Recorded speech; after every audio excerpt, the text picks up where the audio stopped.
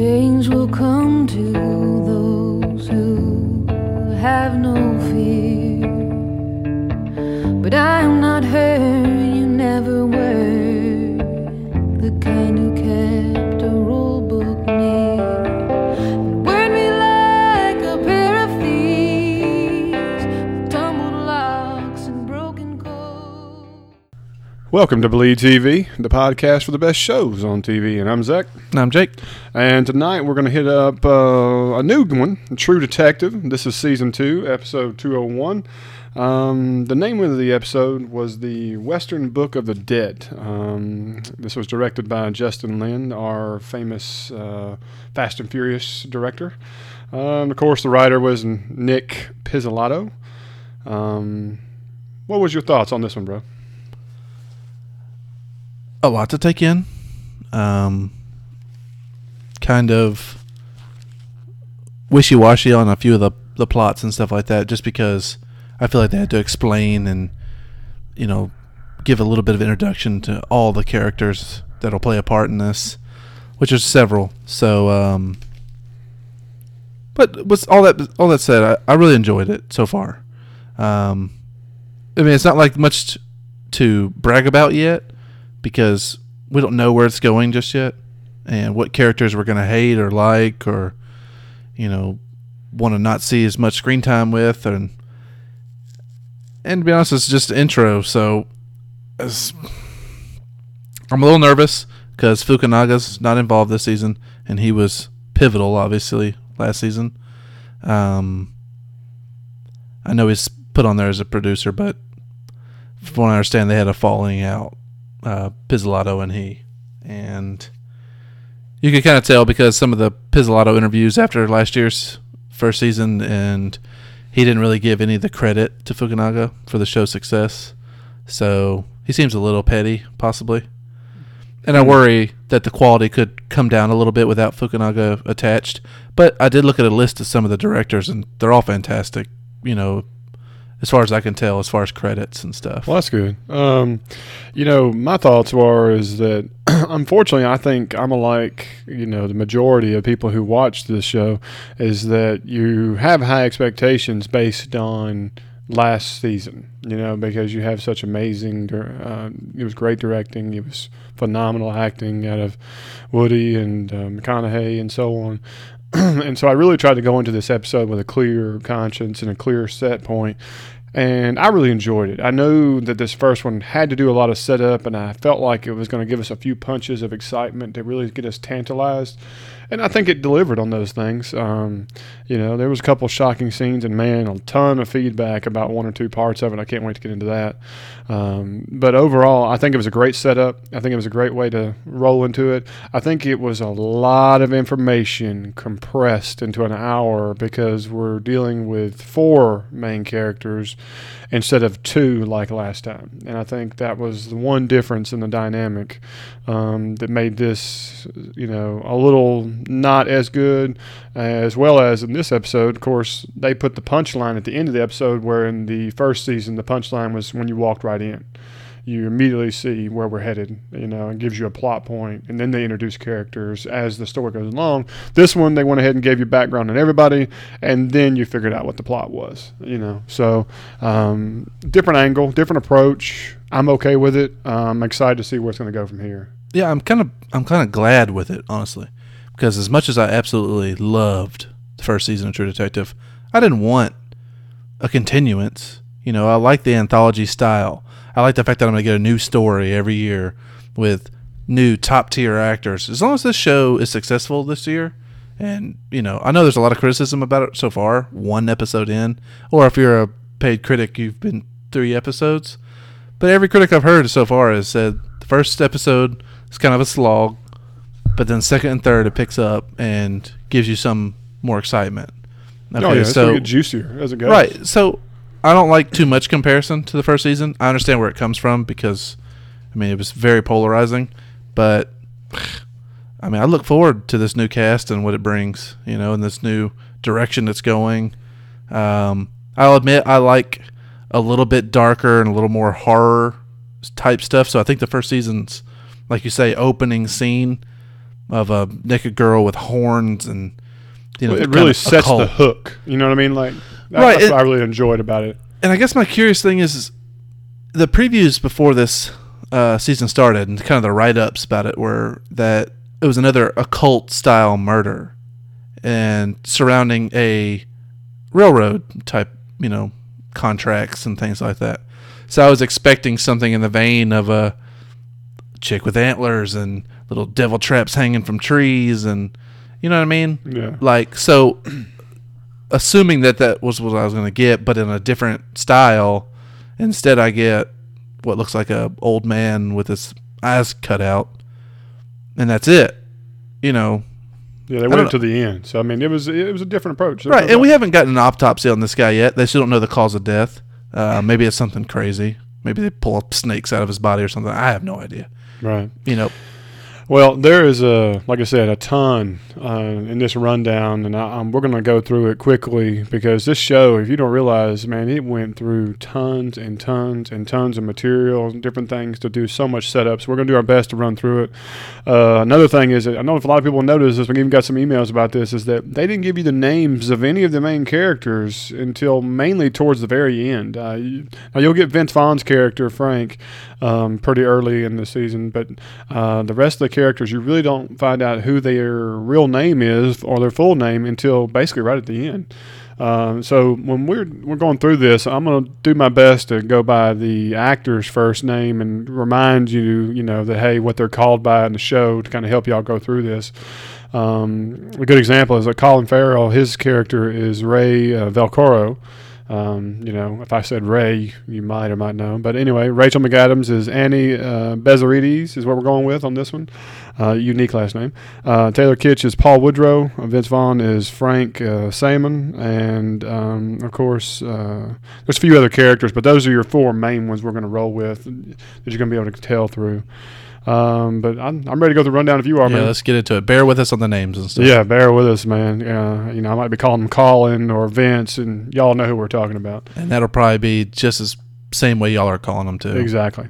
First of all, the intro coming in, amazing. Fantastic again. T-Bone Burnett again delivers. Very, very unique, eccentric, kind of out of bounds, not your norm, and it made me excited, because it's like that's kind of how the first season ran, and I was like, yes, we're following very similar blueprints. This is what I'm gonna like. This is what I'm gonna enjoy, and so I was digging it. And, I loved it, and there was a lot of build-up actually and excitement for these two people. I know it's T-Boone, but I can't for the life of me remember the girl that's singing in a row like that. But there's a lot of excitement for them too because they worked together to make the soundtrack for this. Awesome. Working up to the season. Awesome. Some other interesting credits in the opening credits is that Woody Harrelson and McConaughey were producers on this one. I'm going to agree with my brother here, which means they probably threw a little money that way, and then that was it. No, I bet there wasn't a single dime even thrown that way. But matter of fact, I bet they got some money just to have their name attached to it. Probably. Okay. Same thing with Fukunaga. He's not involved, but he's executive producer too. So, keep those big names from first season just to fluff up this season. Nothing like good fluff. Yeah. The show opens up with a kind of a nice little sunrise, and you see Colin Farrell talking serious. You think he might be talking to another police officer, but no, he's talking to his kid. I'm going to go ahead and put it out there. This kid looks nothing like him. I mean, it's not even the same ballpark. Well, once you get his backstory and his little flashback that we get, I'm going to go ahead and say this is more than likely not his kid. Yeah, this is... So evidently he's trying to motivate his son to go on out there, first day of school. This is evidently the chubby fat kid who gets teased a lot. I mean, he's ginger. Yeah. He's chubby. Poor bastard. I mean, he has most things working against him. Well, I don't have all those qualities when I was growing up, but I was pretty dang close, so I know exactly what this man's feeling like. So it's a daunting feeling getting out of that car. Making that first step's a big deal. I think they did a good job of showing his angst and stuff. He got out. His shirt was a little too short. You see him, he pulled it down. That's a common fat kid trope, where how about the shirt just doesn't fit. Credit to the actor there. I think the kid did fantastic. Phenomenal for a kid actor. Yeah. Money in the bank. Absolutely, absolutely. He looks terrified, just like a lot of us were going the first day of school. You know? Yeah, I gave it kudos. Of course, you can see some punks kind of teasing him as he walks up to the car. Immediately. You know, I thought that was just going to be a little side thing. Nothing to it. It comes out. It gives us a good payday later. But Yeah. it rolls right into Colin sitting in the McConaughey chair of an interview. Did you see that? You know how the camera view, and just like they were interviewing McConaughey in season 1, they put him down and he starts talking. But evidently he's speaking to a new lawyer, trying to get his.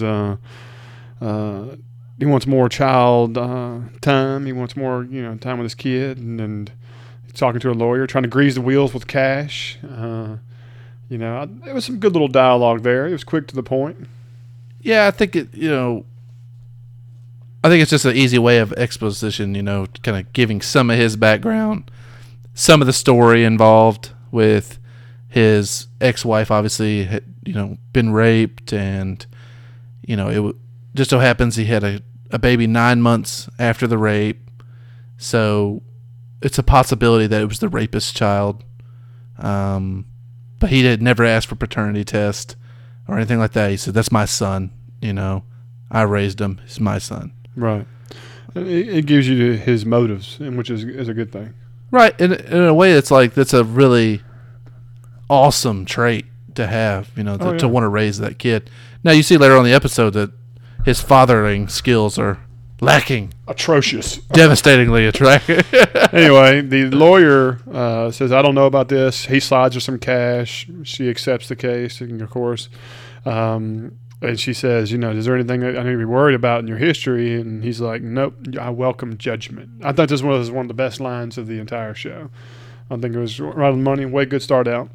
And then does a flashback. You don't realize this is a flashback until later, until you see Colin all young and at heart. But you see Vince at the bar or club area and just talking and drinking, and Colin Farrell walks in all young. Shaved, no mustache. Right. And he comes on in, and, you kind of get the whole details of his wife was raped and kind of beaten, and you can see the angst in his face, and Vince just kind of gives him a little sheet of paper with some, a name and a face and of who it is, and I had nothing to do with it, and don't want nothing for it, but I might ask something to you later,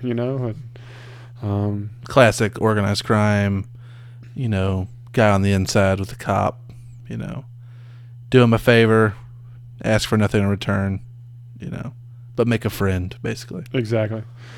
And so it kind of lets you know where Colin Farrell or Ray's character is going, what kind of person he is based on these two incidents. Within couple minutes, you see him with a kid, a lawyer, flashback. So you get a really good quick background to him, who he's going to be, what kind of character he's going to be. Right. You could see how fast this could go downhill for him. Exactly. Whether he came in to be a cop, with altruistic or whatever, high ideals.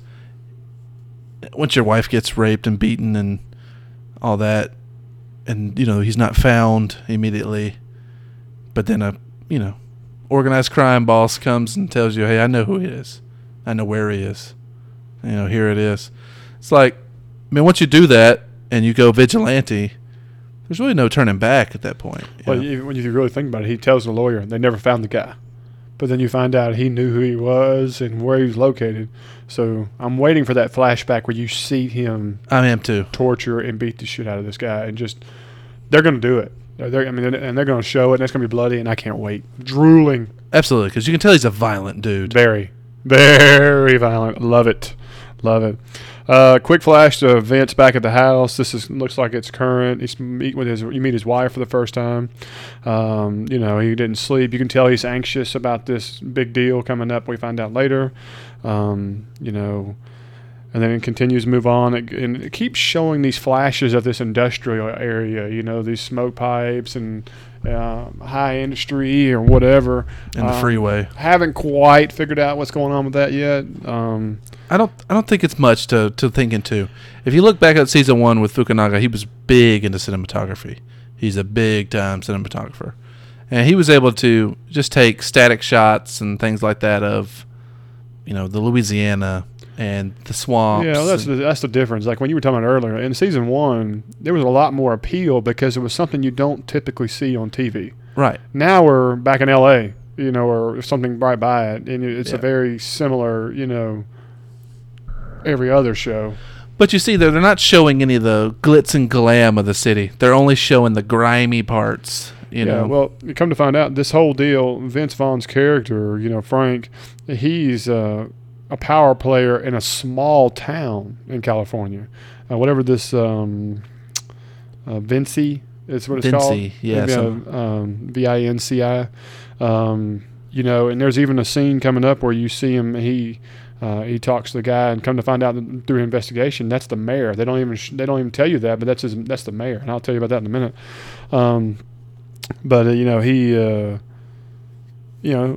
So it goes from showing going into this casino. He's having a meeting with his men, and they're talking about the newspaper and how it's going to be an 8-part series on corruption and crime, a vice in the area. And this threatens whatever the big deal is that he's anxious about. And the wife, kind of tells the guy who's acting, his right-hand man, kind of an idiot at the time, everybody gets touched when, they want to cross the line, or, in this business, everybody has that. And I think that's another good line, and it leads you to where it's going with the episode. Right, you just see the corporate corruption, and like everybody's hands are dirty. And if this newspaper article comes out, we all get touched, and it can get nasty and ruin everything. So, right. Cuts away, and it shows this long, dark Cadillac beside a building or a house. You see someone getting put into a car with glasses on, get in, and then they just start driving away and lead up onto the highway. Did they show the driver? No. Gosh, the driver is the bad guy. I understand that, but for some reason I felt like I saw the driver. No, they don't. No, all you see is glimpses of him with his head up and his glasses over his eyes. But you couldn't even tell he was dead yet. I know it. I didn't get that. I know later you see a car turn and his head falls to the side, and you're like, okay, well, now I've kind of determined he's dead. But before that, you just thought guys are riding stiff, Yeah, he's just an old dude that gets chauffeured around. Exactly. I didn't get that vibe at all. And I think they maybe did that on purpose. And so I'm okay with that. It's kind of a Weekend at Bernie's type of deal. Exactly. Exactly. Cuts away to Rachel McAdams' character, Annie, walks out in her cute little behind and some panties and a t-shirt, and a fellow comes out behind her, and evidently they've had a good little evening. They had to go through some dialogue, and you kind of figure out that he's sweet on her, but she ain't interested, that she just needed a little booty call. You get that vibe too? Well, you say a good little evening, but she didn't get what she wanted, because he freaked out about something she asked for. Because he was like, "You like that?" She's like, "Every once in a while." Huh? I didn't catch like that. Maybe she's into like maybe some she's sadist or something. 50 Shades bondage or something. Yeah, who knows? I mean, but he had a poor reaction, which ruined the whole event. Which is why she didn't want to talk about it, and didn't give a damn if he's super into her or not. Oh yeah, there's no doubt. Yeah, you immediately got the vibe she's not digging men unless it's for her own pleasure. Yeah, I feel like she has to have the power, Yeah. Now, did you notice the apartment was covered in weapons? Yeah, they're everywhere. Yeah, there was knives and so on, and there was even a paddle on that wall. And now that you tell me that makes more sense now. You go back in there, right below all them knives and all that stuff like that, there was this long wooden and it was a paddle. It wasn't no nightstick or nothing like that. Homegirl might be a little freaky. Hey, more to you. Goes right to where you see her going to work, and then she's with a squad, and they're doing a house break-in. They bust up into the door. What looks to be they're tearing, breaking down a sex shop, maybe illegal prostitution or whatever. Yeah, it's all cam girls. Instead, it's just a legal business, cams and video porn and da-da-da-da. And then you find out her sister is in the house, is one of the videotapers. They go outside with her extremely bright wig, and they go through their dialogue and kind of bust up Rachel a little bit. And I'm a performer, give you a break. it's just one of those things, Yeah, I think this was kind of an embarrassment for her Oh yeah, in a way, and in Well, it's bad in two different ways. Embarrassing that she took a tip and it ended up being legitimate business, and it's embarrassing that her sister ends up being in there. oh yeah, it's one of the workers. Right, and you kind of see like a harsh, shitty side to Annie because she's busting her sister up, telling her maybe she could get back on drugs. Yeah, it'd be instead of better than doing what you're porn. doing. Yeah, which But I was yeah. kind of like, eesh, Yeah, that. poor family dynamic. Yes, this is obvious. This is very obvious. Then it goes back to Colin Farrell's character Ray. Outside of the car, looks like he pulls up a parking ticket off his windshield. Couldn't tell. He balls it up and throws it away. He cuts it up. Oh, Yeah. he tears it in half. And Comes in. He's talking to some other police officers. Looks like it's his immediate boss and another suit. The guy in the suit, he's played in a lot of stuff. He was the bad guy in Count of Monte Cristo and a few other good movies. He's been around. the bad guy in Count of Monte Cristo. Yeah, remember he's the one who had his dad assassinated. He was the politician, not the guy who betrayed him. Okay, I was gonna say, I was like, that's not right. You talking about the time traveler? No.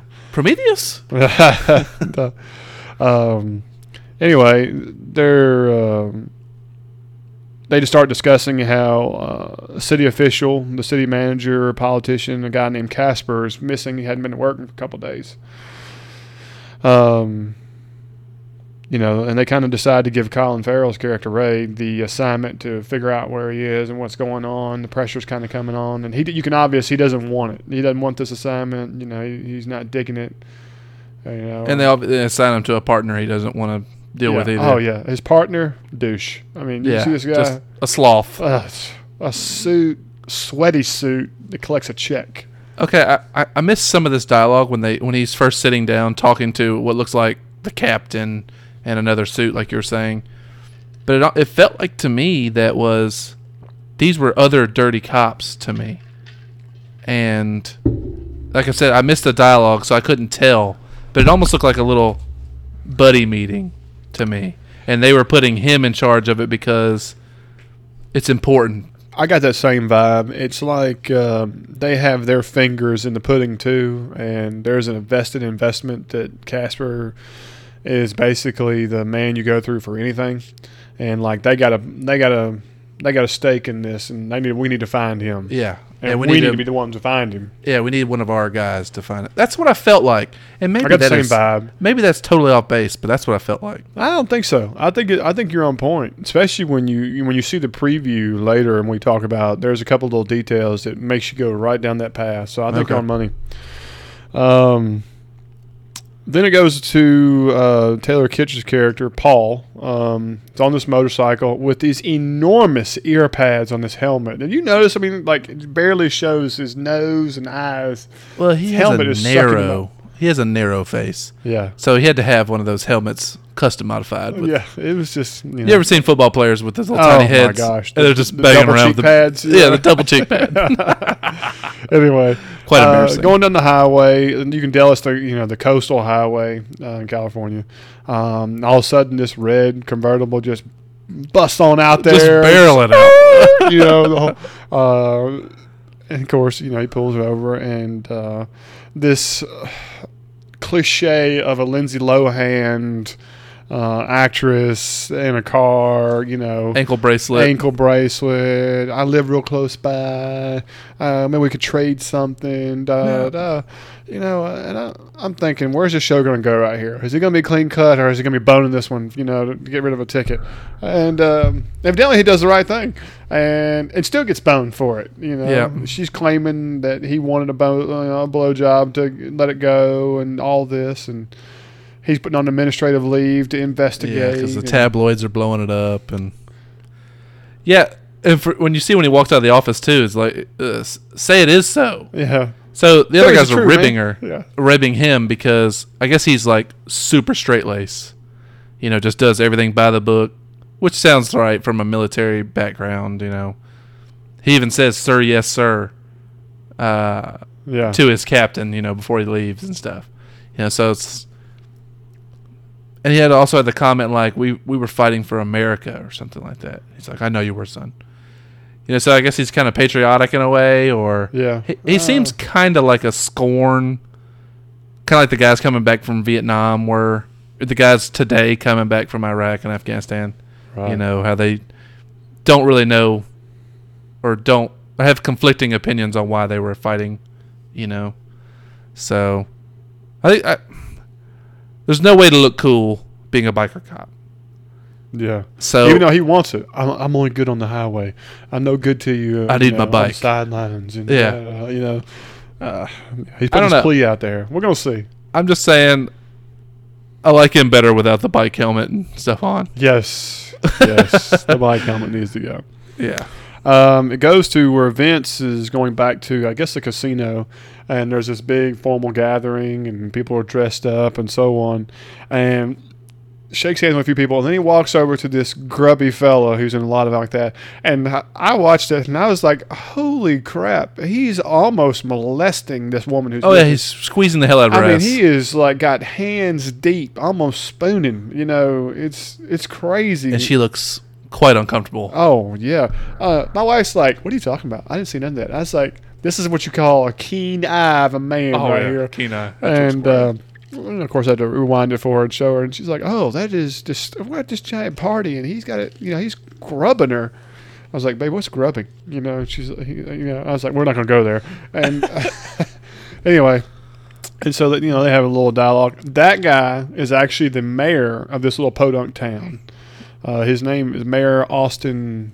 It's a really weird, unique last name. Couldn't tell you. With a lot of characters in the show. We're just gonna call him Mayor Austin.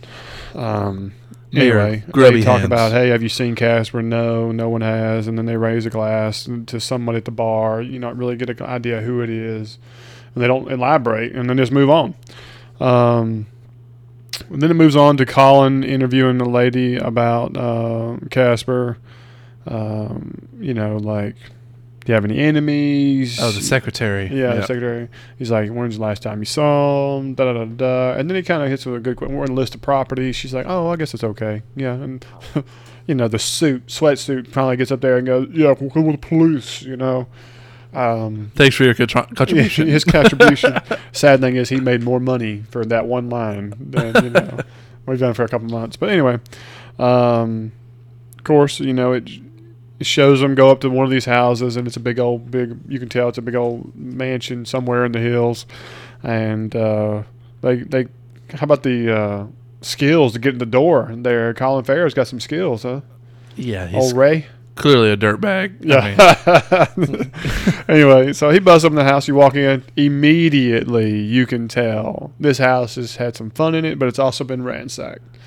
Naked pictures everywhere, paintings, dildos every room. Yeah, it's- bags full of them.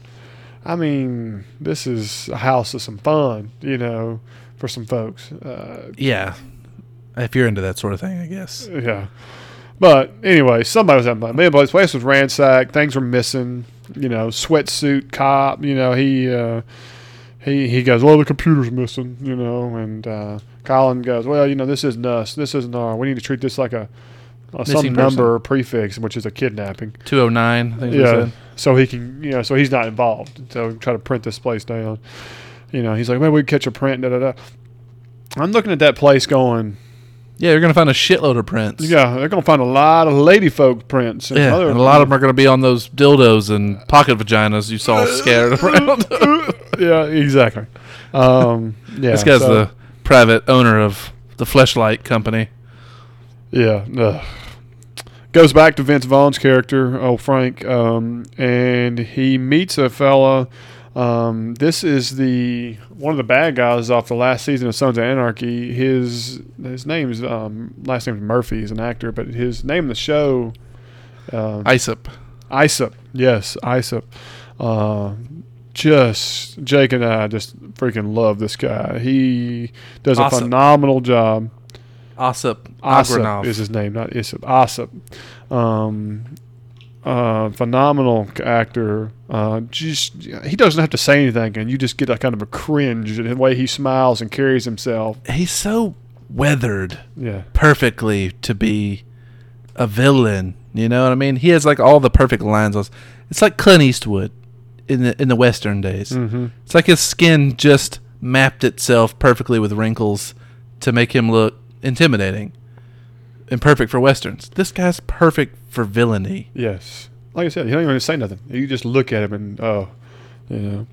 It cuts away, and you see what we've established now is Casper in the Cadillac, and it makes a turn, and you see his head fall against the windshield, and you make the evaluation that he ain't doing so good. Yeah, he's Bernie. Yeah, he's done. Keeps moving quickly. Rachel McAdams' character, Annie, and her partner this is one part I didn't understand at all. They are dropping foreclosure eviction notices to this house out in the middle of nowhere. Come in, and there's a guy asleep in a chair. A woman's cleaning dishes, and they have this 50 or 60-inch plasma TV with big expensive video games on it, serving a foreclosure notice to get out. This scene seemed misplaced and unnecessary. I just didn't get this at all.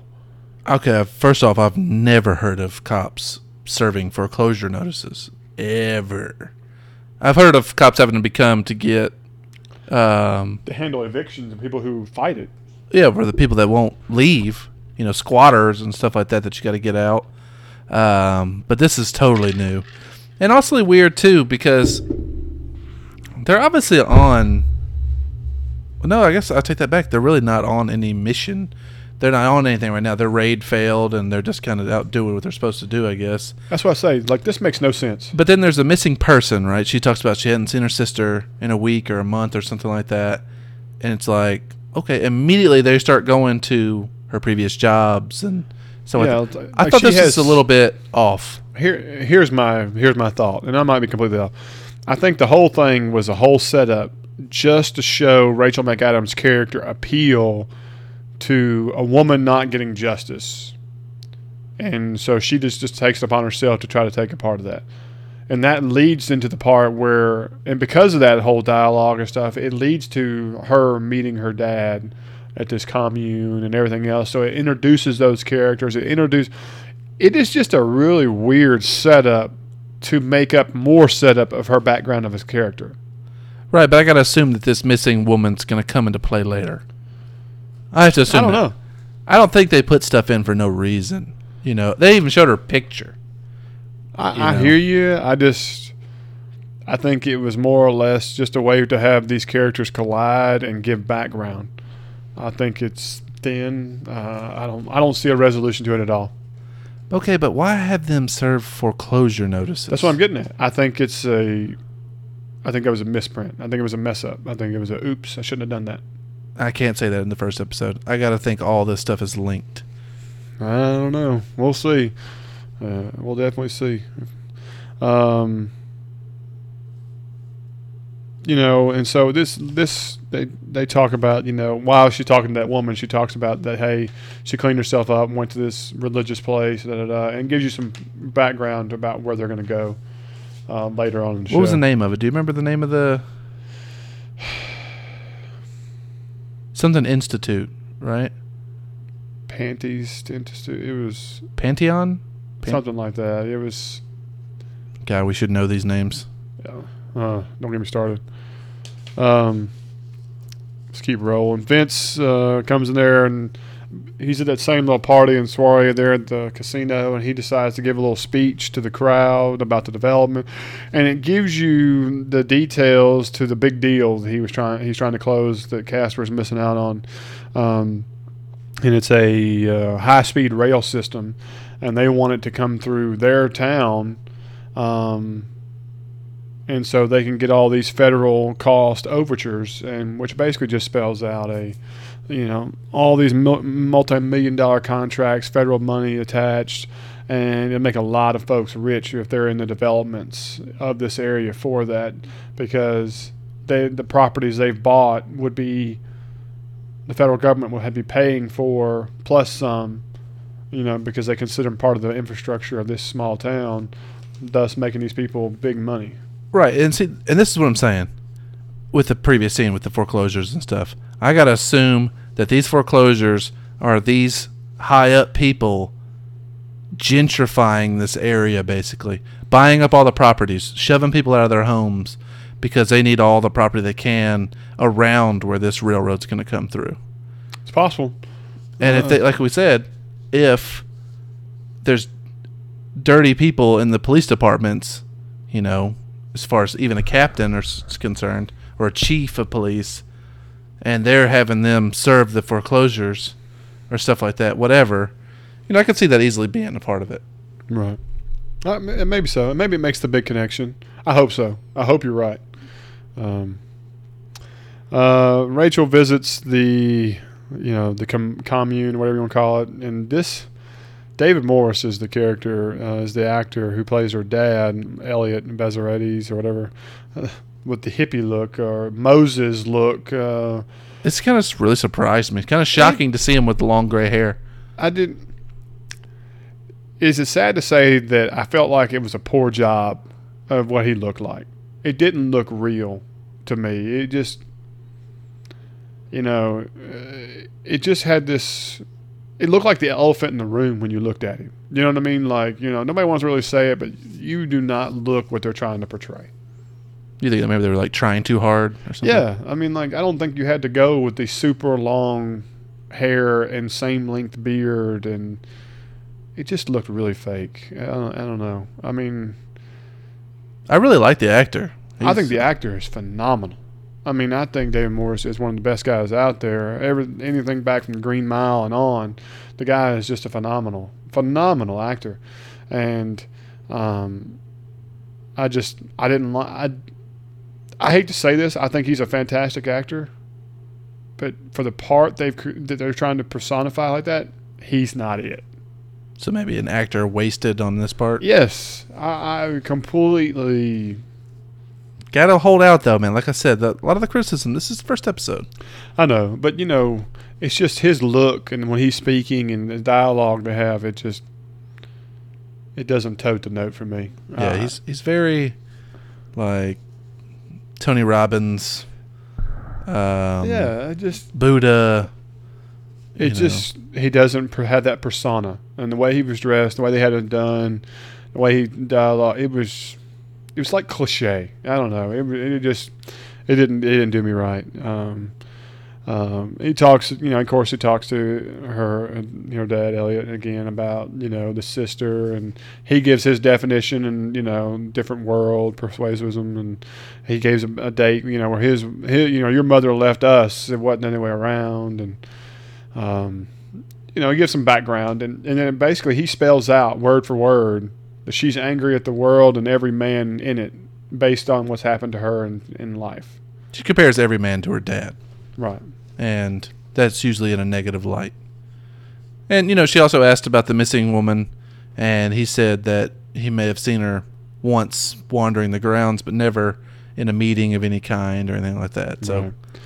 Does a quick flash of cops processing Casper's house, taking pictures and collecting stuff, and then it continues moving fast, and goes to Colin Farrell's character Ray, sitting in a car, drinking, having him some good little whiskey there, tipping it up, and he's just kind of surveying the area. Not the best area in town. You see somebody smoking, looks maybe doing drugs, and then you see this little piece of crap foreign two-door car pull up.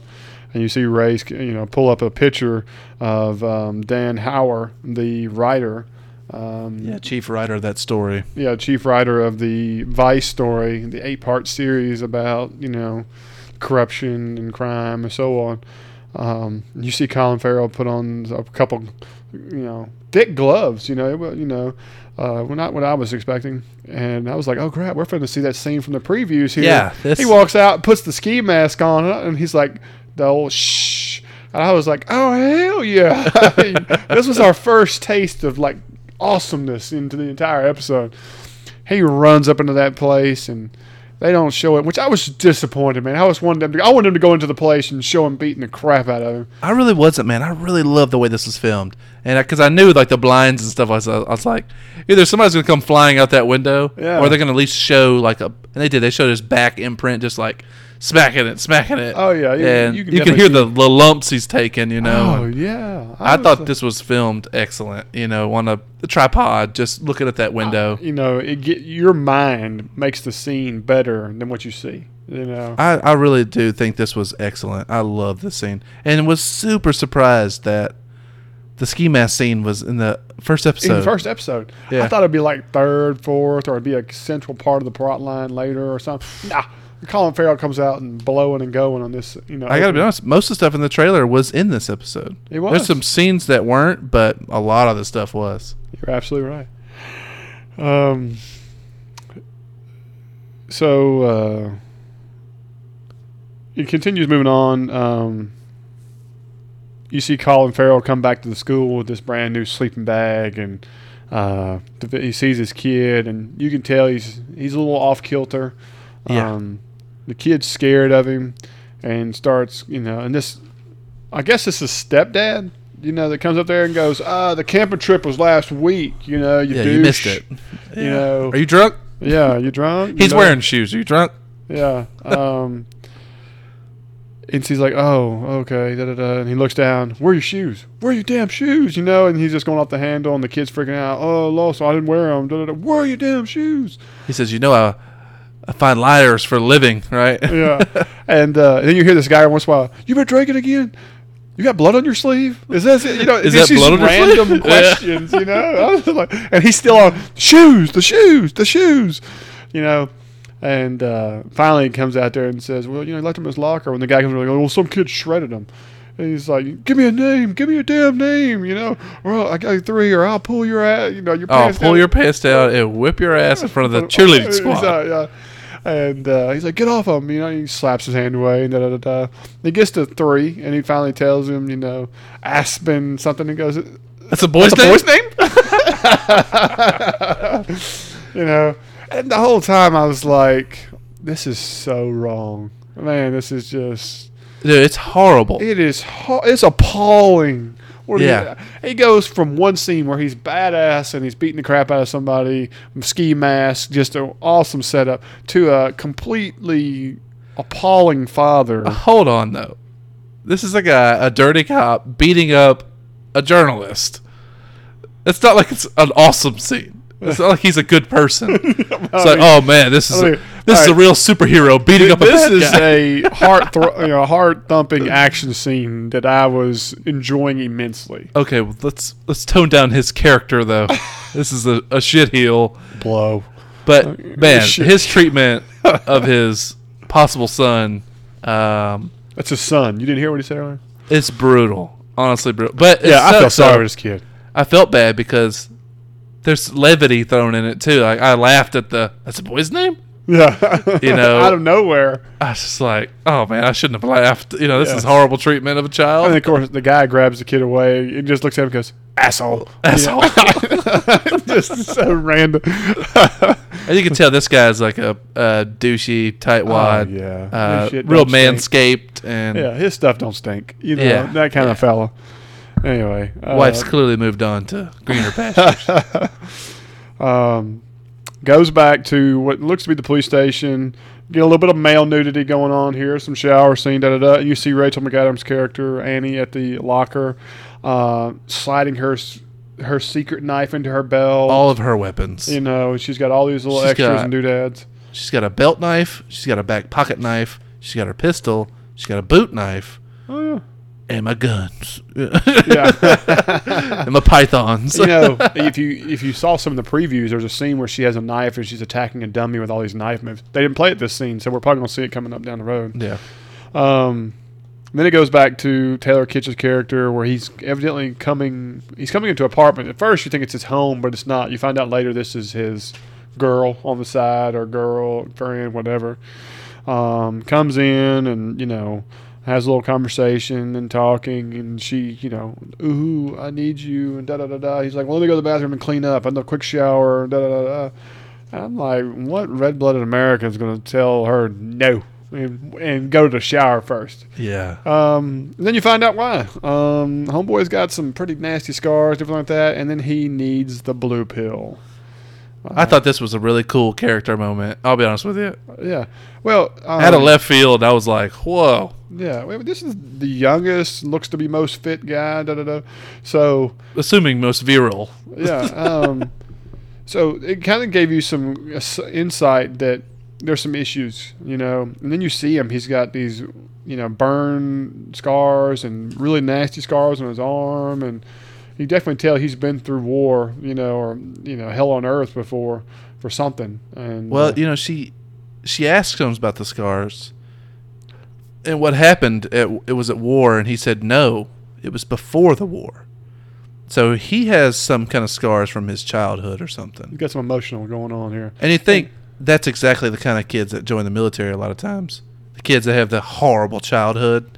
So they join the military to find a new family, basically, and to run away from their problems, kind of. And then if you become, you know, disenchanted with the military, you're really dealing with some emotional scars along with your physical scars. You know? Yeah, I mean, you could come up with some theories of why he's taking the blue pill. He could be wounded. It could be depression. I think it's 100% emotional baggage. Yeah, I mean, you know, if he's taking that because he's impotent, you know, for whatever it is.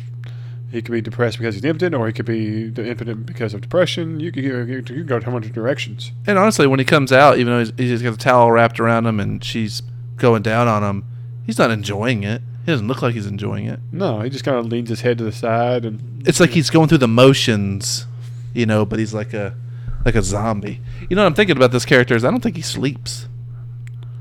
That's what I'm kind of gathering because he's never stayed the night with her. He's always got something going on. You know, you see from the motorcycle scene, he has kind of a death wish. I think he's maybe like an insomniac type of dude, you know. Very true. It's very possible. I don't know. Like that, they of all the four characters, you know, him and you know Frank, Vince Vaughn's character, they give you the least about those two. You know, they give you more about the other ones, and so yeah, I think we got more character development with him, especially since I think he's going to kind of be the loner of the group. You know, when it comes to the main plot line down the road.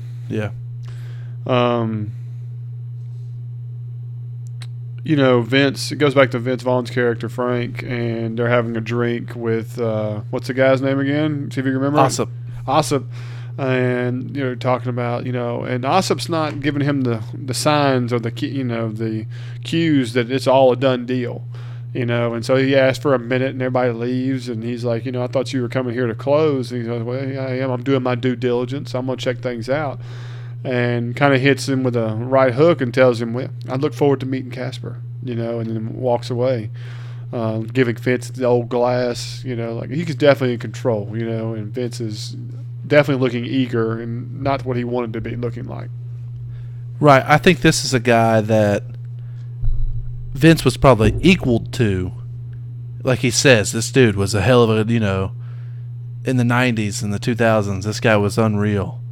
But now that Vince has gone, trying to go legit and stuff like that, he's not as a monster like he was probably. And this guy was probably his equal. But now, that guy is still, you know, on the dark side and is kind of power tripping Vaughn. Oh, yeah. I love the lines like, we're going to make money like our generations don't even know where it came from. It's so much, you know, it's, you know, yeah, family stuff. I like this dynamic of, I could see Vince Vaughn's character. I hate calling it Vince Vaughn. I want to know their names so well. Frank. Having that urge to get pulled back to the dark side because he don't want to deal with this shit. You know what I mean? Yeah. This was his meal ticket. Yeah. Well, I mean, you could see if this doesn't go through, him doing some dark stuff to, you know, make sure it goes through in the future. You're right. Then it goes to the infamous scene.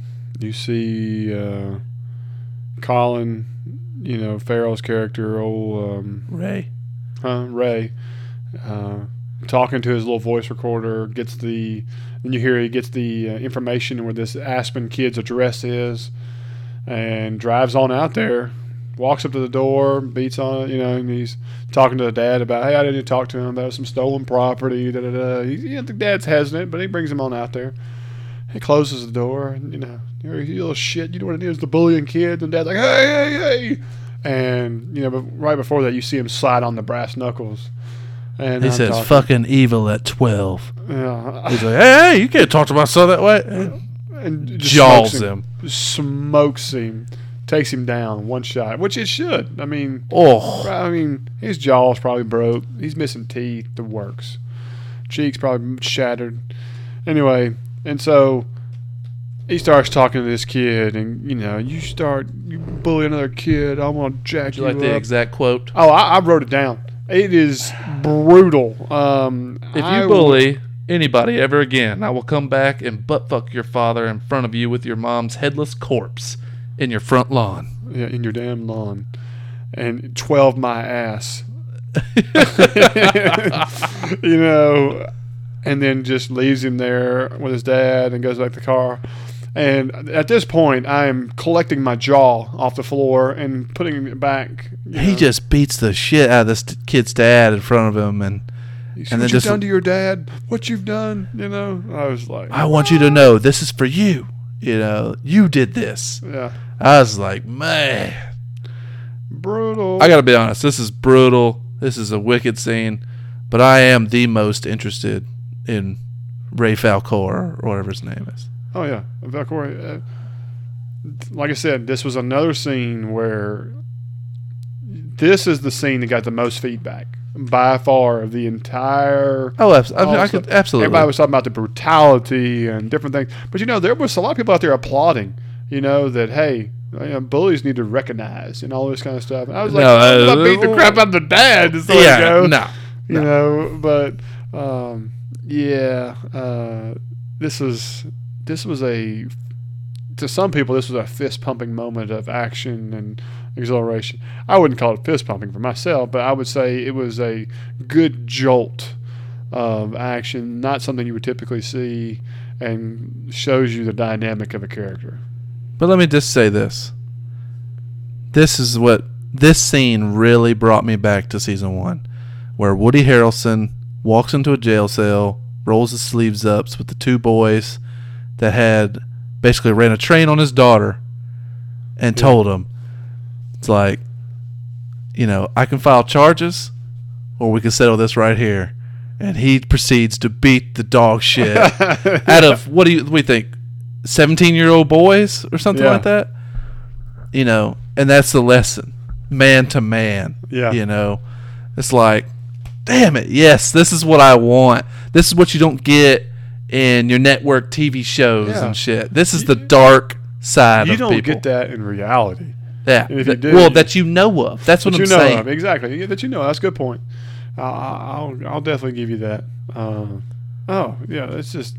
This is a real throwback to that scene to me, and I fucking love it, dude. I really do. I'm with you, man. I thought it was one of the best parts of the show. I think, like I said, it was such a jolt, but it was a good one. To show you what kind of direction and what kind of character. Like I said, it's gonna make a big dynamic for the future. Right, but like I say, with the Woody Harrelson scene, it's not like you felt good about what happened.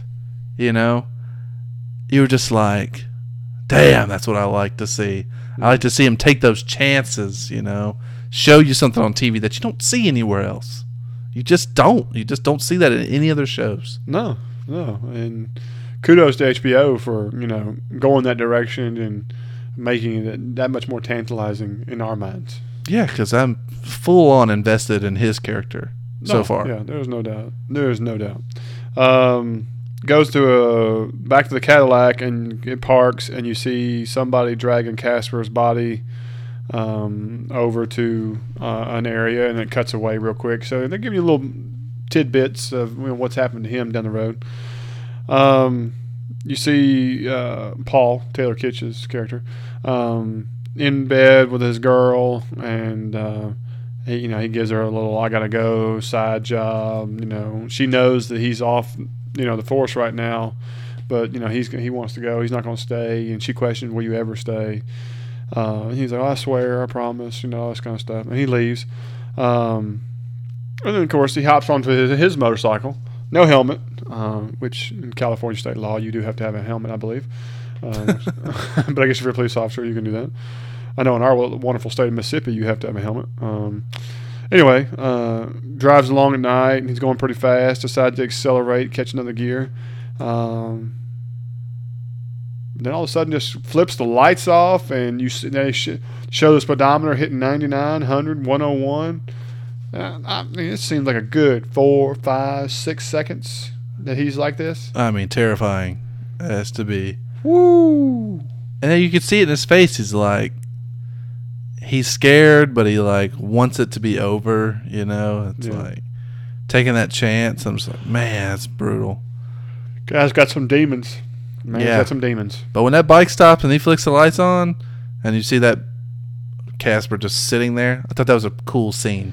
All right, I have a problem with this. If you're going 100 miles an hour, he stopped awfully quick without even rolling the bike over on the side. Well, he is a motorcycle cop. They are about as good as you can get. Then I'm going with that. I'm going to call BS on this part. I'm not going to give it too much grief. Give me a break, man. The guy's going 100, flips his lights on, and all of a sudden, you know, the camera shows him going off the road into gravel. I'm sorry. I don't see anybody just keeping it straight up and down. If he laid it down right there and kind of got up limping a little bit and pulled his bike over and all of a sudden the lights hit it, it'd been a much more believable scene to me. No, I'm fine with that. I'm fine with the criticism of that, but I'd still like the scene of the lights flicking on. I do like it where body. he's like, and he kind of flips the light over, and you see this guy sitting at the bench, and it's just kind of eerily creepy, you know. Yeah. It was kind of really kind of crazy. Of course, it flashes an industrial park scene again. It shows Colin Farrell at the bar. It shows Vince at the same bar. And they're not sitting together, and then all of a sudden they are. This woman is singing the most depressing and god-awful song in the entire episode. Yeah, this is my least favorite life. Yeah. This is the song, or the lyric that's like, jeez. I was just like, I mean, you couldn't make the scene more depressing. And then you find out Colin Farrell's character, Ray, is dirty. He gives him all the police files, all this stuff. He slips him an envelope full of cash. Well, he tells them, you know, he won't be writing that story anymore. It was all his files on the Vice story. So it's obvious that their relationship has flourished into a negative one, or a dirty cop, whatever you want to call it. Right. You know, and he starts giving him a hard time about how you're supposed to savor that drink and different things, and he's just chugging them down like it's going to try again. It's the second one. You know, and he starts asking him, so you seen anybody? And, you know, maybe a woman. He goes, what else would I be seeing? You know, I was like, this is a good little line of levity. I thought that was He says he gave up on all of it. Yeah. He's like, you know, and of course, Frank's character's right-hand man comes over and says, hey, they're at this place. We need to go visit them. You know, so he gets up and tells him, hey, I'll see you again soon. Then it cuts away to Rachel McAdams' character, and she's gambling at a casino. You know, drinking down. Getting sloshed and losing chips. And then this is part where you see him kind of flip the bike's headlight over, and you see the body and the whole 9 yards. It kind of they went crazy with kind of the order there. And then all of a sudden, when that happens, you see a scene of Colin Farrell's character, Ray, at the bar asleep, and they're putting all the chairs in. And they're like, oh, just let him sleep. He'll be okay. And then his phone rings. Rachel McAdams' phone rings. And this is right after Taylor walked over and checked his glasses and realized, this guy ain't too good. You know, calls 911. And so then you see all your characters converge in the same spot. You know, Ray, Annie, Paul, Annie's partner, which you don't get his name really. Elvis. Yeah. Elvis? Mm-hmm. Okay. They're all there, and they're just kind of looking at Casper's body, and, you know, the glasses are missing, and it looks like they're been gouged out. And somebody makes the comment of that it was a chemical burn, that somebody poured a chemical and the eyes just burned out. Eesh, I didn't even hear that part. Yeah. And And they finally shows the police officers introduce themselves, name to name, who they were. One worked for sheriff, one for this, and then it has this really cool camera effect, and it shows them all standing at the body right there on this coastline, a coastal highway, and the camera pans away, the whole crime scene, and the show wraps. Did you get this part though? All right, I understood Rachel McAdams being there because she got the call. Taylor Kitsch's character was the first on the scene, basically, but he's suspended with pay. So I'm not sure, other than his testimony or his statement, what he'll be involved with it, But why were they waiting for Ray? Is he a detective? Well, all right, here's why. What is Ray? He was on the missing persons case of That's Casper. right. It is his case. It's his case because he's missing persons. You're right. And then this was on Annie's turf for the scene. But since it was a missing person / kidnapping, it would technically be his case from where he's from. And so it's going to be a joint task force. But is he missing persons kidnapping, or was he trying to get it? It was his case. They put him on since he was missing, they put him on it. And then he clarified as a kidnapping, which thus made it a missing person case. Okay. Yeah, I know what you're going at, but yeah, it gave legitimacy to why he had to be there. No, I understand. It's his case. I completely just blanked on that. But what I'm saying is I wish they would do a little better of describing what their positions are. Like, I'm well aware that Taylor Kitsch is just a bike cop on the beat. Well, the other one was a detective for the sheriff's department, and he was a detective for whatever police station he worked for. I did say that. I'm a detective such and such. I'm detective such and such. Well, McAdams' partner, Elvis, it's like, why are we waiting on this guy? And he shows up, and he says, this is bullshit, and he walks away. Right, almost as if he's not allowed. Well, this is like I think that Colin Farrell's position, small town cop, not much jurisdiction, he's a detective, that he shouldn't even be involved with this case. And that's why Elvis there is pissed off. Yeah, because it's not a missing person. This guy's been murdered. So why is we having to wait on somebody for a missing persons case? He said, where are you from? And he said, Vincy. Yeah. And I was like... He's like, is that the city? He goes, kinda. You know what I'm saying? Like, it makes it smell like you're a small town, grubby little cop. We're the sheriff's department of the county that handles this kind of stuff. Why in the hell are we going to have to work with you on this? Yeah, I don't know. And I'm sure that'll be a conflict moving forward. But I wish I had a little more explanation of each of their role in the departments they work for. Right. What is McAdams? Like, what is she? She's a sheriff. She's a detective for the sheriff's department. A detective serving foreclosure notices? That's what I'm saying. It's whack. Yeah, so that's what's wrong with that whole problem, that whole part right there that I told you. But either way, a detective immediately jumping onto a missing person case. All of it. Like, I need to know what they are, what titles they hold. I just want to see it. Yeah, it definitely has some thinness to it. Well, just some, like, even a couple words missing that could have just explained it a little better. Right. And then that was credits right there. You rolled up the credits and goes through all that. And I thought like I said before, I thought it was good. It was a lot of information. There was a lot going on. And they waited to the end to kind of give you where the show was going to go. The whole plot and synopsis. In your mind, we'll go through our next part of the show is like the best and worst. What do you think the worst part of the show was? Worst part, I think, is the serving foreclosure notices. Because I've just never heard of that before. It was so out of place. I'm right there with you. I thought that was weird. I thought it's really going to have something in the next episode or two, or something that's going to show a payoff that was integral to the overall story. Yeah, the only thing I can think of is like the police department's become so, underfinanced that they have to just... That, or they're punishing them because their raid was a joke. Yeah. Or, like you said, it's all part of the corruption, that they're showing you people who are having to get kicked out of their house. Right, for whatever reasons and developments. I'm hoping so. They just didn't do a real good job of giving you any clarification on that. And it really kind of was a thorn in my side for this entire episode. for that part. That part, and of course her dad's character, David Morris, like that. I wasn't a fan of that. Like I said, I think they missed on that. I think he's a phenomenal actor. He's just not the guy I think I would have chose for that kind of for that purview. You know, overall, I think what was your best part? Well, avoiding the part where he beats the kid's dad up. I really like the part where he put the ski mask on. I love the filming of that scene, of seeing the blinds move and you just hearing the blows he's taking. You know, I think that was kind of a cool. I give that to the director, you know, and cinematographer about how they decided to frame that shot. I thought it was really cool.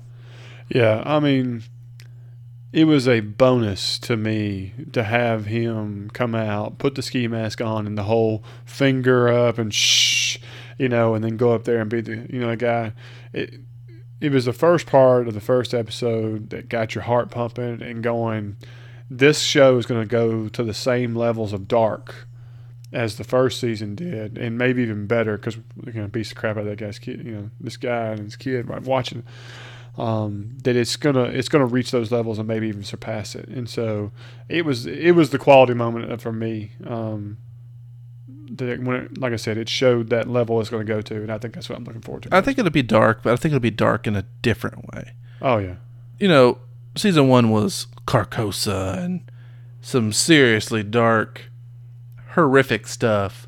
This will, I think, old religious Louisiana, you know, stuff. Yeah, this will show more the dark side of humanity.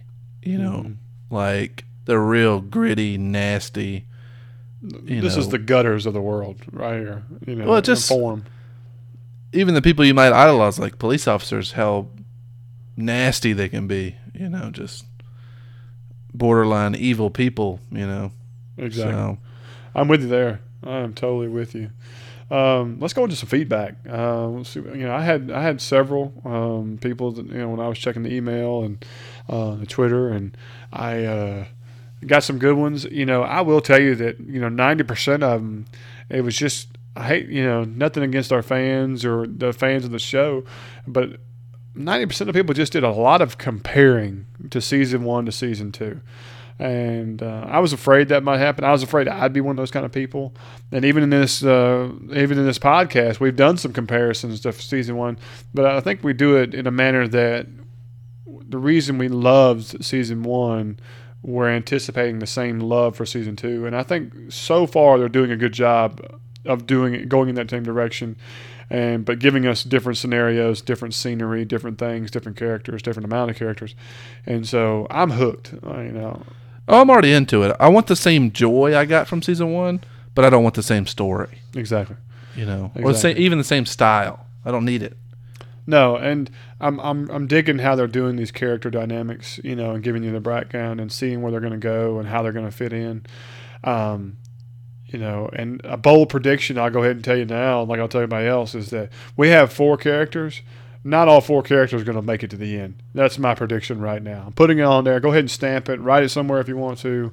One of them, if not more, are not going to make it. Speaking of predictions, we already have our first prediction. All right, hit me. From Nick. Prediction is Colin Farrell will never take a shower and wash his hair.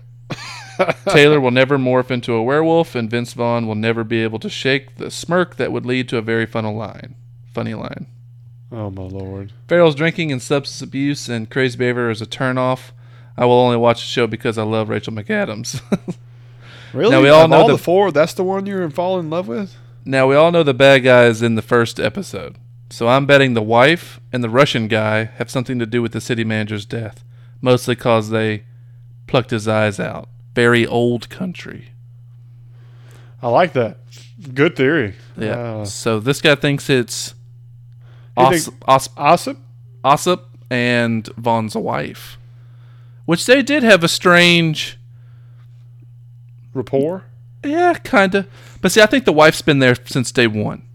I think the wife's been there with bad Frank and now want to go straight Frank. So you think the whole him going legit is not something she wants? She likes him being a badass. Maybe she likes bad Frank. This is her way of making sure that he stays that way because she's a power tripping. Right. And I read this prediction and I was like, damn, man, I really like Because you have the Russian dude, you have Ossip, who maybe wants to pull Frank back in, and you have her, who maybe likes Bad Frank, Right. and pull him back in. Well, now you say that the first episode has to show you the bad guy. You know, God, I'm comparing it to season 1. You don't see the bad guy until like the 5th or 6th episode in season 1. I think he might be in the first episode. No, not the guy with the burnt, cheeks and. Yeah, he's cutting the grass at the school. He is the guy riding the lawnmower, cutting the grass of the empty I didn't school. think it was in the first episode. Maybe it wasn't, but that's the first time you see him, I think. Yeah. I don't know. I mean, I like the theory, Nick. I think you're on the money. I'd say it's the best theory that's come across my, That's really the only prediction I saw, and I thought it was a damn good one. Yeah. I mean, it only predicts who the bad guy is. It doesn't predict where each of our characters are going or anything like that. Other than his comedic, not washing his hair and stuff. Well, here's the other Nick we got the email from. He says, guys, am I the only one who is confused nearly the entire time of the episode? I still plan on sticking out for a few more episodes to see where it leads, but can y'all please help clear this up? I hope that our rundown helped clear it up a little bit and some information we did earlier, Nick. I will tell you this. I decided to mention your email because my wife was in the same shoes you were. She looked at me several times and goes, what did I just miss there? What's going on here? And there were some parts, if you're not really, really paying attention and really going after it, you're not going to link this to that and so on. But, I completely understand where you're coming from, and so, we're good there. If I have one, piece of advice for watching this show, and watching the first episode specifically, turn your volume up. Because a lot of the conversation and dialogue that I think is kind of important is a little low sometimes. Right. Especially with Colin Farrell's character. Ray. I think sometimes when he's like with the part I'm not confused, but I'm curious if the captain and the guy in the suit were dirty cops as well. Like their dialogue was a little low, and I just didn't get it all, I don't think. Right. So I would suggest turn your volume up and really pay attention. I'm with you. Shane says, guys, they need to give this show just a different title. It'll make such a difference. Woody and Matthew and everything else in episode 1 and season 1 were so much more captivating from the beginning. The story, the incredible acting, the locale, the directing, and the feeling of wanting to know more about these characters and so on. I'm not a fan of the casting of Vince Vaughn. I hope the show gets better, but it will never, I think, compare to the amazing acting and story of the first season. Your thoughts? This is the common thread that we get. That's why I put this on here. He wrote it best, and he gave some different things. To answer each part of your deal here, he says the show should be given a different title. No, I think I like that it's True Detective. I think once we have a third season, if this one works out well, and maybe a fourth, you'll realize that each is different and carries their own candle, and good in their own way. Exactly. Whenever you follow something as good as the first season was, you're always going to immediately compare, and it's going to be difficult to do. That's why sequels, they're great and all, but most of the time they don't compare to the initial, And I think a lot of that has to do with expectations. Exactly. And let me read this feedback, and this is from Paul. All right. Remember last year after the first episode, my husband said, Paula, sorry. My husband said he didn't care for it, but gave it a shot again the following week. He and I ended up loving it. Certainly not giving up because of after a review of one episode. And that's a good attitude to have. That's exactly how I felt last year, too. First episode, I was like, holy shit, this is a lot to take in. Really cool. I like the location.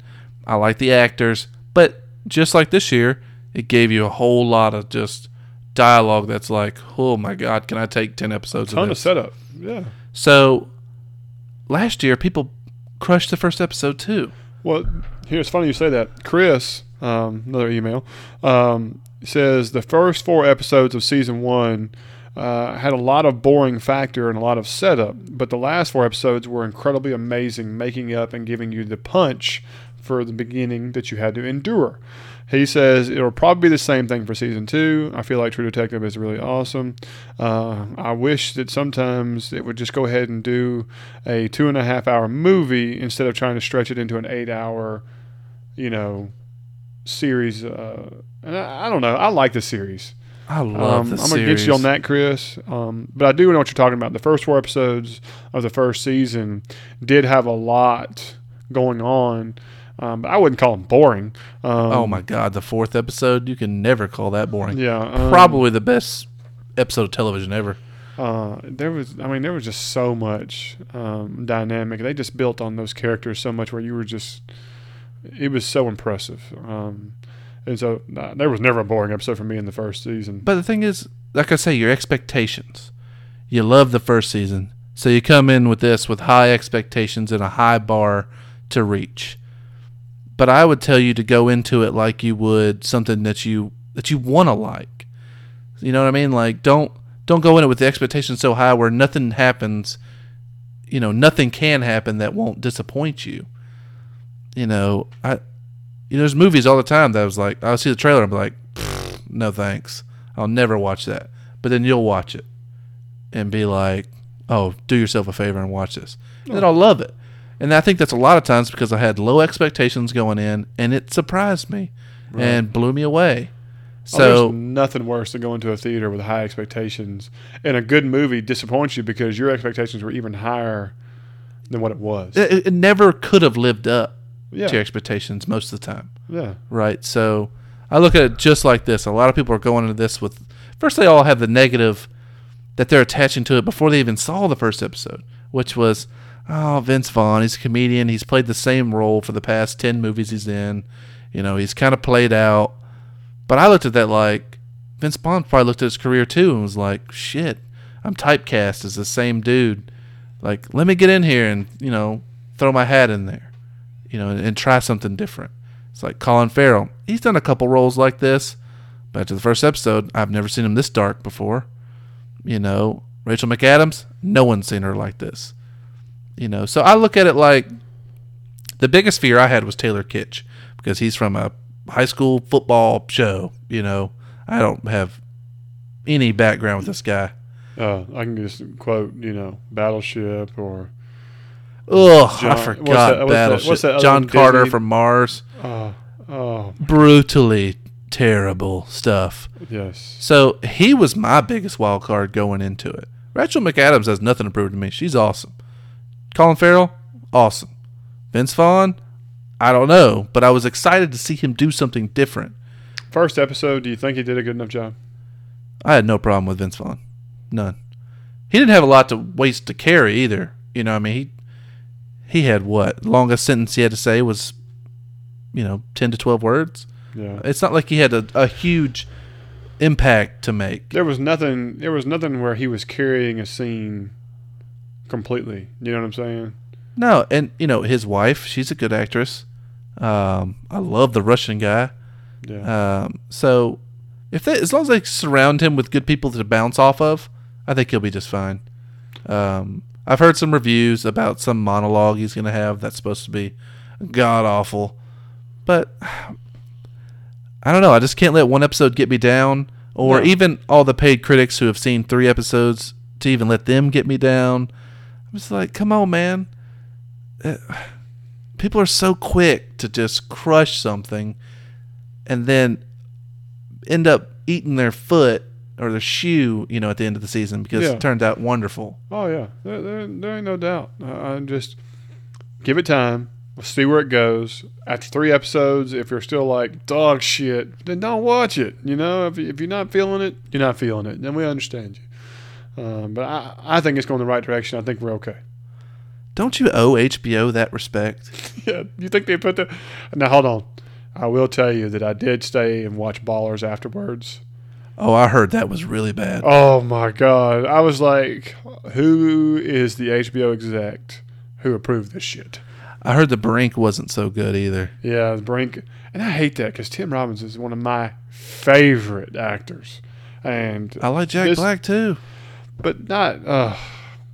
they but, dive-bombed. you're always going to think of Tim Robbins from Shawshank. And once again, your expectations are so high, He's typecast. you'll never reach him again. I'm sorry. He's Andy Dufresne for life. Andy Dufresne. He wishes he could be Andy Dufresne for life. Instead, he's been dog shit for a lot of I know shows. it, man. His one pivotal role. It's brutal. But give HBO the respect. Give Pizzolatto the respect they deserve. I realize Fukunaga's not attached anymore, and the actors are different, but they're still top-level, top-tier actors. Yeah. It's like, I mean, what scene in this episode did you see that was like, ugh, Dog shit. he really phoned that in terrible, you know? I'm like, nothing. You can't name one. Nothing. And if anything, I'll give kudos to Rachel McAdams for having the best across the board so far. Right. And the thing is, I think it's episode 6 and 7, or just 6 maybe. If you're a Game of Thrones fan who enjoyed probably the best episode of the entire series, Hard Home, Sapochnik, the director for episode 6 of True Detective Season 2. So, I mean, they got some good people in here. So what does that tell you? Sapochnik, who did an awesome action episode of Game of Thrones, shit, episode 6 is probably going to be some action. It's going to be legit. You know, so look at it in that frame. You Right. know, Yeah, don't look at right. all the things that could be negative. Look at all the things There's that a could be positive. lot of potential here. Oh, a man. lot. You know, and y'all need to be dry. Y'all need to be soaking this up like a dry sponge. I'm telling you. I just can't bring myself to focus on any of the negative stuff. There's no negative stuff yet to me, but focus on the stuff that could be negative. I won't go there. Yeah. I just won't. No. That's a lot of the feedback. I say we move on. 'cause Yeah, I'm good. Like I said, most feedback was the same stuff. Just Yeah. comparing, or didn't like this, didn't like that. But we'll get some more qualitative stuff going down the road. You know, we're not going to, it's a little bit different than Game of Thrones. We don't have things to compare it to. There's no book knowledge. There's no this, that, and so on. So realistically, this would be about the time we would say that, you know, that's kind of a wrap for us. And then we're going to come back and do, we're PG going to break down the spoiler. preview, and we're also going to talk about, we've researched what the next episode's titled and what the plot line is for it, and maybe make a few little predictions on that. And if that's not something you want to listen to, we understand. It'll be short and sweet, probably not even 5 minutes. But just want to give you that fair warning. And so if you're good with the cast, then we're going to call this one a wrap on this, and then we're not going to play music or anything. We're just going to kind of have a 3-second delay and then go right into the preview. And if you don't want to hear it, just cut it off at the preview. And other than that, if this is it, man, we appreciate you listening. And so here's our delay. All right, we're going to go into the preview. The preview was not long, but it did definitely give you a lot to the plot, where they're going, and even the next episode's name and little bibliography kind of align with the preview. So I'll kind of tell you at the same time. The next episode is called Night Finds You, and the little informational plot line for it says that they go over Casper's autopsy, and it evidently reveals several gruesome details. Ray and Annie are put on point to handle the case and try to attack it from the prostitute angle. Evidently, because of that house and all the stuff that's in it, they're going to be investigating the murder via, the prostitute angle. And then Frank, which is Vince Vaughn's character, is going to be searching for his missing money. Now, if you watch the preview, it shows a picture of Casper, and his eyes are all kind of jacked up and have these reverse slits, and they're gone on a slab, and you can tell they're about to do their autopsy, and they're hovering over him to talk to him about it.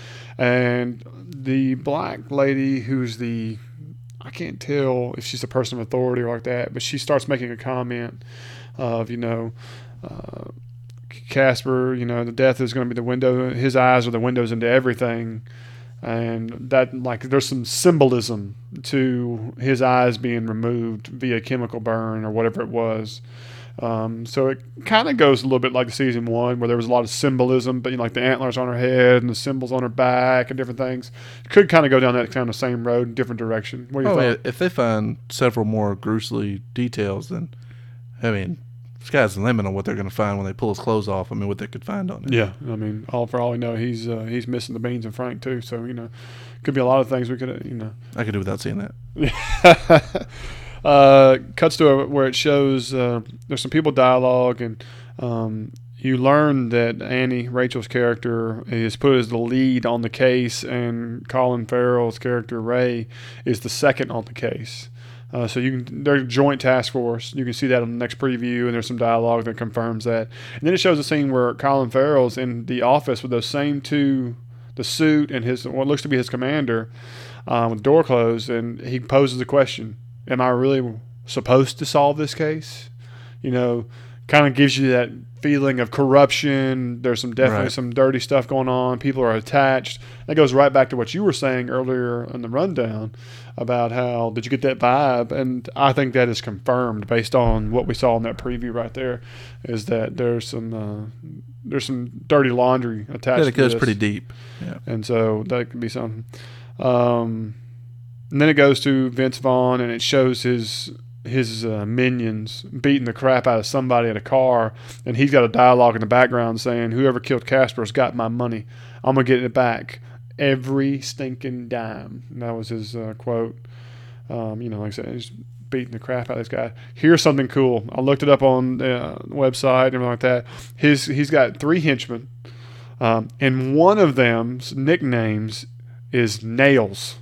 You think about people called, Tony the Shovel or Knuckles no, he's actually got a guy. They call him Nails. Now I don't think he's been introduced on the show yet. But this little spoiler is that evidently he's called Nails because he survived a horrific nail gun attack, and so they call him Nails. Yeesh. And so there's a little insight. I saw that in some of my research. Pretty neat. And then it goes to Taylor Kitsch's character, Paul, and the girl's kind of talking to him again, and he goes, I just don't want to talk about what happened in the desert. And so I think it's continuing to talk about his background, his past, or he's talking about, I don't want to talk about what he saw Casper's body or what's going on. Right. Maybe he wants to keep it to himself. And I've learned through a little bit of investigation that he's kind of the lone wolf. He takes on trying to figure out this case on his own, since he's on departmental leave and all that kind of stuff. And so I think that's where his angle is going. So I don't know if he's talking about his personal past or he's talking about the Casper case. So maybe this is that itch he needs to scratch to make him feel whole again. So we'll see. And then that's kind of cuts away, and just True Detective, next episode, and so on. So that was kind of the whole preview and where it went from there. Based on the plot for the next episode and what they've shown, I see more setup. I see more development, and I think you see the true scope of who's dirty, who's not, whose motives. I think we'll get the motives for every character next episode before we really get into the neck deep good stuff. Okay. Yeah, I'm amped up. I mean, the show's got a lot to live up to, but so far I'm pretty hooked on. Yeah, I'm with you there. I can't wait till next week. Yeah, I look forward to it. Y'all hit us up at Bleed TV Podcast on Twitter and bleedtvpodcast@gmail.com and give us your feedback. I know we're only a couple True Detective podcasts out there, and we'd love to build this, community up. So please hit us up with big amounts of feedback. Absolutely. We want to make, I think True Detective would be the perfect show to make it more about the feedback instead of a rundown and everything else. It being the first episode and a lot of people just having a lot of comparison, a lot of criticism. I think when we get into the next episode and so on, I really want to dive more into the feedback, personal opinions, theories, predictions, things that I want to hear y'all's opinions and voices and all those things, and put it out here and talk about those things more than every little detail of the show. So, and this is the perfect show for that. And so, I want to make, we want to run through the rundown quicker and quicker and spend more time with what y'all think and where you think it's going and how that's going to roll. And I think that's what makes it even more exciting and, make this podcast even that much more tantalizing or even tasty. So please do hit us up at the email or Twitter. We're looking forward to it. But other than that, I think we're good. And until next week, guys, this is Bleed TV, and I'm Zach. And I'm Jake. And we'll catch you then. Bye. Change will come to those who have no fear, but I